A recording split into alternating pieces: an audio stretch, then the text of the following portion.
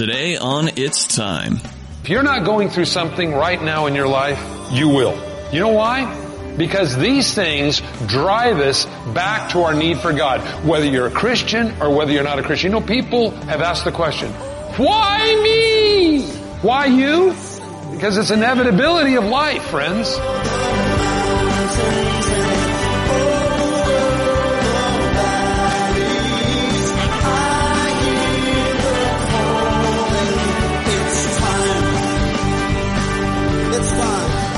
Hello and welcome to It's Time, the daily teaching ministry of Pastor Mike Kessler, the pastor of the River Christian Fellowship in Twin Falls, Idaho. Today, Pastor Mike is teaching on the book of 2 Peter. The study on 2 Peter is part 2 of the Peter series, and if you'd like to catch up on the series, 1 Peter is available for free download through the iTunes podcast store, or you can purchase it from CSN at 800-357-4226. With 2 Peter, here's Pastor Mike. People are looking for answers, and we want to be sure to give them Jesus. You know, we live in a world right now that is desperately in need of a Savior. And, you know, in you, the Bible says, is a treasure. If you're born again, the Spirit of God lives inside of you because you've welcomed Him, you've asked Him to be there. And because of that, you've got something to tell the world. And I think that's a pretty neat opportunity that you have to give something that far exceeds anything you would buy at a store on sale for Christmas, but that you can give them this gift that is inside of you, which is Christ Jesus. You know, people need to have their sins forgiven. People need to be encouraged. People need to have their focus upon God.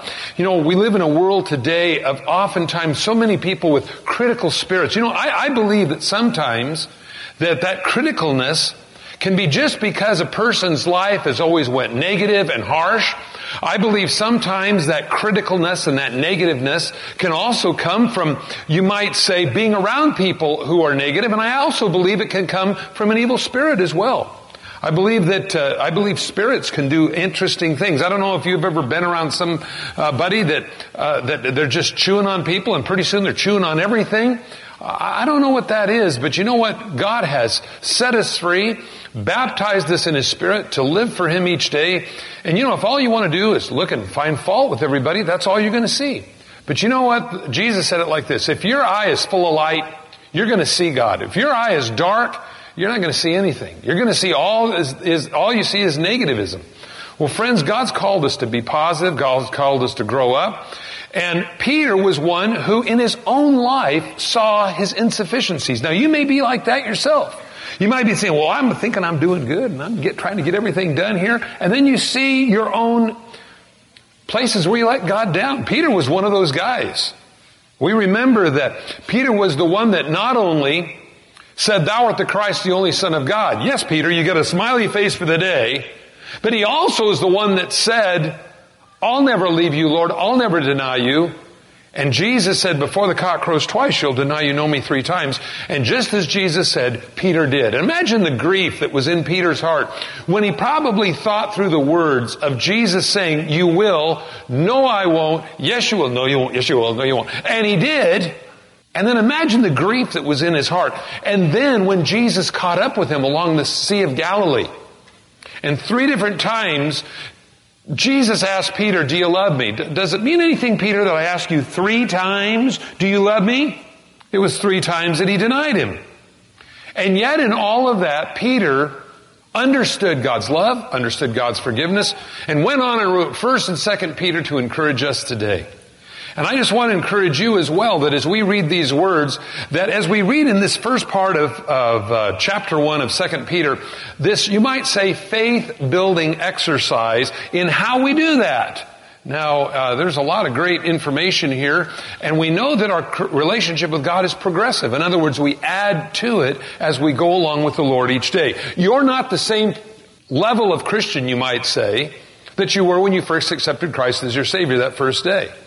Now, you're not any more saved today than you were then. You're saved as you get when you accept Christ as your Savior. But as we grow in the Lord, we mature in the Lord, and we begin to see life differently. And friends, that's what part of Sunday morning is about. And Wednesday night and Sunday night and anytime we fellowship together is growing together in the Lord. And so he tells us here, and let's pray. Father, as we go to your word today, we ask you that you would bless it to our hearts, and especially in this Christmas time, in this Christmas season, Lord, and with the New Year's resolutions a couple weeks away, God, that we want to see difference and changes in our lives.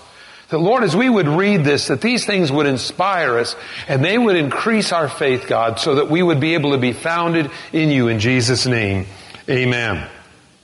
So we find chapter 1, verse 1. Simon Peter, a servant and apostle of Jesus Christ, to those who obtained like precious faith with us by the righteousness of God our Savior, Jesus Christ. And what's amazing here is this. This is addressed to anybody that shares in the faith of Christ. Now, sometimes in the Bible, you'll find that it was written to different groups of people. Hebrews primarily was a book that was written to you might say, the Jewish believing brethren, and how to encourage them to be careful of coming back under the law again in their faith in Christ. And we also find the book of Romans. The book of Romans was really written to Gentile believing Christians. And what to watch out for concerning that. Well, here, this book of Peter says to anybody that shares the same faith. I think that's kind of neat. Here's a letter that Peter, walking with Jesus, came to the conclusions, this is what's really important, how we grow in the Lord. So he says, to those who obtained like precious faith. Remember that, friends. The faith that we have in God is precious. When you run into people in the world that have no faith in God, boy, you see how devoid and empty and life is so meaningless when you talk to them. It's so sad because they have no real reason to live for. If you really ask them sometimes, if you ever like to begin conversations with people to find out what purpose they have in life, you begin to ask them questions. What lights your fire? Why are you here? Why are you doing what you're doing? And you find a lot of empty answers. That they think, well, he with the most toys when he dies wins, or, well, my friends, or my this or my that. Never going back to the relationship with Christ. So if you've had that precious faith that God's given you, boy, I'll tell you, hold on to that, because that is something that God has given you that's yours. Then he says in verse 2, grace and peace be multiplied to you. We've talked a lot about grace. Grace is simply God giving to all of us what we don't deserve. God gives to us, blesses us, not because we deserve it, because God's good. I like that. Now, mercy's not getting what you do deserve. But God gives us grace. And that grace, then, knowing that, God gives us His peace. And God, in His peace, settles our heart. Friends, there's a lot of people that you're going to be working with tomorrow. Maybe you're married to. Maybe they live next door to you. Maybe they're friends, relatives, moms, dads, aunts and uncles, closest of kin. They have no peace in their life. They have peace as they don't have peace. Peace is something that God settles into your heart and in the midst of all the issues of life. Now, listen, if you're not going through something right now in your life, let me tell you something. You will. You know why? Because these things drive us back to our need for God. Whether you're a Christian or whether you're not a Christian. People have asked the question, why me? Because you're a cute kid and you deserve it. No. Why you? Because it's an inevitability of life, friends. Whether you're a Christian or you're not a Christian, God allows things to come to us to show us that this life is bigger than I am or you are. And we need God. And it's funny to me how people oftentimes deal with the issues of life, how they somehow compensate for what they're not inside. And so they will then believe lies about themselves, or alter themselves in some way so they don't think about it by getting drunk or stoned. Or being preoccupied by, you might say, dangerous type hobbies. And you know what they are. Where they're all encompassing and that's all you think about and they swallow you up. Meanwhile, leaving out the real purpose of life. God is speaking to us and says, I allow these things to happen so that we'll turn to the one who's bigger than we are. That peace that comes from God, when God has settled your heart, that most precious faith, as we just read, settles your heart. Understanding God's a good God that wants to put into you. I think it's interesting here in this particular place that He leaves out, notice He doesn't say, mercy, grace, and peace be multiplied to you. Some places in the Scripture it does. But here it doesn't. And I don't think that's an omission by simply accident. I think really what he's focusing upon here is God's giving to you, not so much what God's not going to do to you because he loves you, but what he's going to do to you because he loves you, and that peace that comes from God. See, if you're not a Christian here this morning, there's nothing that really inputs your life. Oh, you can have things and you can have and use your money for different reasons, but nothing really settles your heart. Your heart needs to be settled.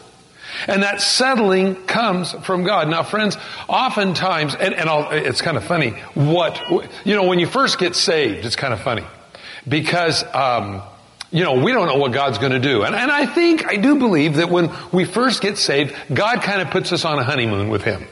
And if anybody here has been recently saved, you know what I mean. That simple honeymoon where we accept the Lord and we go, God, I don't have enough money for my rent. And we walk outside and there's an envelope laying on the sidewalk with the money, the exact amount. We go, oh, or whatever it might be. God, I needed a car and my aunt called me on the phone and gave me, and we go, wow, this is really neat. And it's kind of like a honeymoon, you might say. And then we come into that area and that relationship where we grow in the Lord.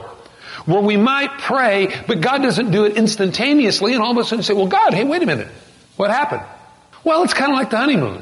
When you first get married, you got a week or two together. You're not sitting there, honey, I think you need to pick up the dirty socks every morning. No, I think you do. You don't talk about that. Man, you're at Disneyland, or you're on a beach in Hawaii, or you're doing something in the forest or something. I mean, you're not thinking about what real life is until a couple of weeks later when you get home. And I'm always kind of curious. Sometimes we have the newlyweds around here, and I'll see them in church, and they'll be going out the door, and they say, well, we're celebrating our 1 month anniversary. And I go, how's it going? Oh, pretty good. That major adjustment period, where you kind of go from first gear to second, no clutch. Grind me a pound, Mrs. Olson. But, you're trying to get it in again, and it's really difficult. And we've talked about this before, because when you get married, instead of just one person in your home now, there's now 6 people in your home. You say, but who I married didn't have any kids. No. There's 6 people in your home if there's just 2 of you. You see, there's the person that you really are and the person that she really is. Then there's the person she thinks you are and the person that she thinks you is.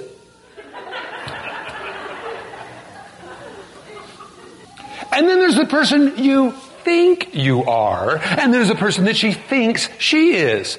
And you'll find a mid-air collision on almost every one of those. We have these issues of life.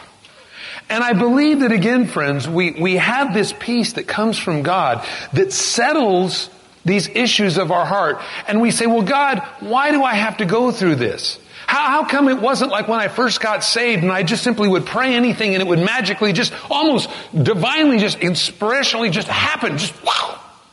I believe God grows us up. And as God grows us up, we go through these things where we become more dependent upon Him. Now, as I look in the Bible, I see those again as listed in Hebrews, mentioned in the champions of faith. And as I look at some of these guys, I don't always see everything going their way. We see Abraham, and there was giant lapses in Abraham's faith. We see the others. There are times they had huge lapses of faith, but yet God looked at their life as an overall and said they were faithful. Now, friends, that's encouraging to me. Because God knows what you need. And God allows things to come at us so that we will not be overwhelmed by it, but we'll turn to Him. And just as anybody knows, that kind of a relationship when we first get married changes as we get older with that person that we're married with, and it's a different level of relationship. You'll find that in your relationship with God too. That things change. And what used to trip you up maybe the first couple of months you were a Christian maybe. Now as you go through this, you can say, oh, God's going to see you through that. I was in that same place and God saw me through it. I'll tell you, friends, Moses didn't just walk out of Pharaoh's courtyard, walked over to the children of Israel and said, "Hey, everybody, let's go." Moses, leading them out, comes up to the Red Sea. God says, "Hold your staff out touch the water." And as he touches the water parts. He didn't just get there, friends. That took years of faith and God building his faith so that he could be in the place where he is at. So when God told him to do something that seemed so silly, he would do it. How did he know to do that? Well, remember the 10 plagues, for instance. We remember the burning bush where God spoke to him to even go to set the children of Israel free in the first place. Now, to go up against one of the most powerful nations in the world and say without any warfare, any armament, any airplanes, any submachine guns, "Let my people go," imagine that. Imagine that kind of faith that it took. But over and over again, God demonstrated, built in Moses that faith that, hey, listen, what I say, I mean, I'll see it through.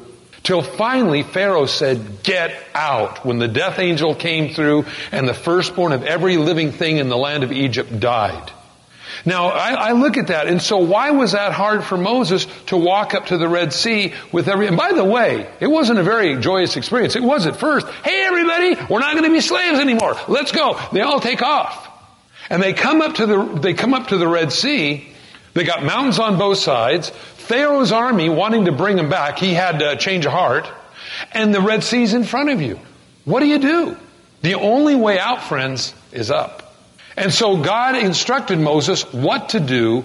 Moses did it. We remember the children of Israel walked through on dry ground. Pharaoh's army decided they could do the same thing. And we remember Moses held his staff over the opening between the two heaves of water, and the water came back over and flooded the Egyptian army. And what's really interesting there is you find these people that are modernists that come along and say, well, Moses led the children of Israel across. Moses was really skilled well in the schools of Egypt, and he knew where the stepping stones were to cross the Red Sea, and he instructed the children of Israel to just cross across. And then I look at him and I say, wow, that's a bigger miracle than I thought. The entire Egyptian-trained army drowned in a few inches of water. You look at this and you realize how ludicrous it is. But God built his faith. So what? He could then lead others. Friends, God's building your faith not to grind you into the dust. Sometimes you may feel that way. But that you will lead others when they're going through the things that they go through. And just as God has been faithful to you, and you've seen examples where God's faithfulness to others, you then in turn can communicate that peace that comes from God to those that are around you. Do you know people look at you? Somebody looks at you. Do you know that? Every people say, well, you're a minister, Mike. You got to be this way. Sometimes I realize I'm crazy. I'm sorry. It's just the way I am. Just in that way. I don't mean to be that way. It's just the way I am. I want you to know I try my best to maintain here sometimes. But you know what? We all have people that look at us. Moms and dads, your kids look at you to see how you respond to crises in their home. And when they see you, and in the midst of a crisis, say, well, you know, honey, we better pray about this. We better see what God wants us to do. Or do they see you go, throw things? That goes in their little minds, and they begin to record it. It's like the old saying, I try to teach children my kids how to eat. They eat just like me. But no, they're going to see how you respond in crisis. And see again, going back, Peter's saying that you've obtained this like precious faith. Remember that. God's going to see you through. He's going to take care of you. Now, he goes on and he tells us here, grace and peace, the peace that comes from God, knowing that he's going to see you through, take care of you, be multiplied to you in the knowledge of God the Father and Jesus Christ our Lord.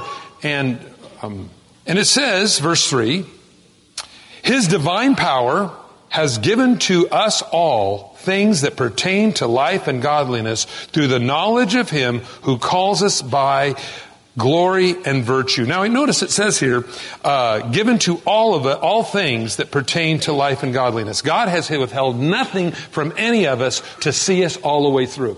Now you say, well, Mike, then how come I'm struggling in my life, in my relationship with God? Because sometimes that happens. You ever know anybody that's gone on a backslide? Somebody say, well, then God evidently didn't supply them, otherwise they wouldn't have backslid. Oh, no, not necessarily so. You see, you can have all the resources, but if you refuse to pick up those resources, or you refuse to know where those resources are, you can be anemic. You can have a whole medicine chest full of vitamins, but if you don't eat them, and you don't eat, for instance, any citrus fruit, you can get scurvy. You can have great resources, but if you haven't applied them to your life, you can be anemic. And this is what I believe he's saying here. There is nothing that God has not supplied for us to help us do what he wants us to do.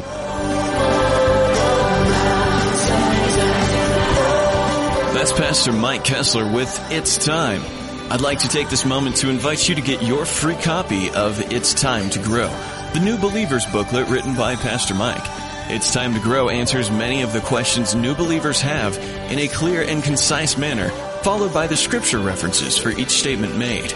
It's Time to Grow can be yours simply by dialing 800-357-4226. That's 1-800-357-4226. Or you can order it online for free at csnradio.com. Don't forget, if you'd like a copy of today's program, you can call our toll-free line I mentioned before, and that's 1-800-357-4226. Also, the daily free podcast is available through iTunes by searching for It's Time in the iTunes Store. On behalf of Pastor Mike and all of us here at the River Christian Fellowship, thanks for listening, and tune in next time for It's Time. It's time.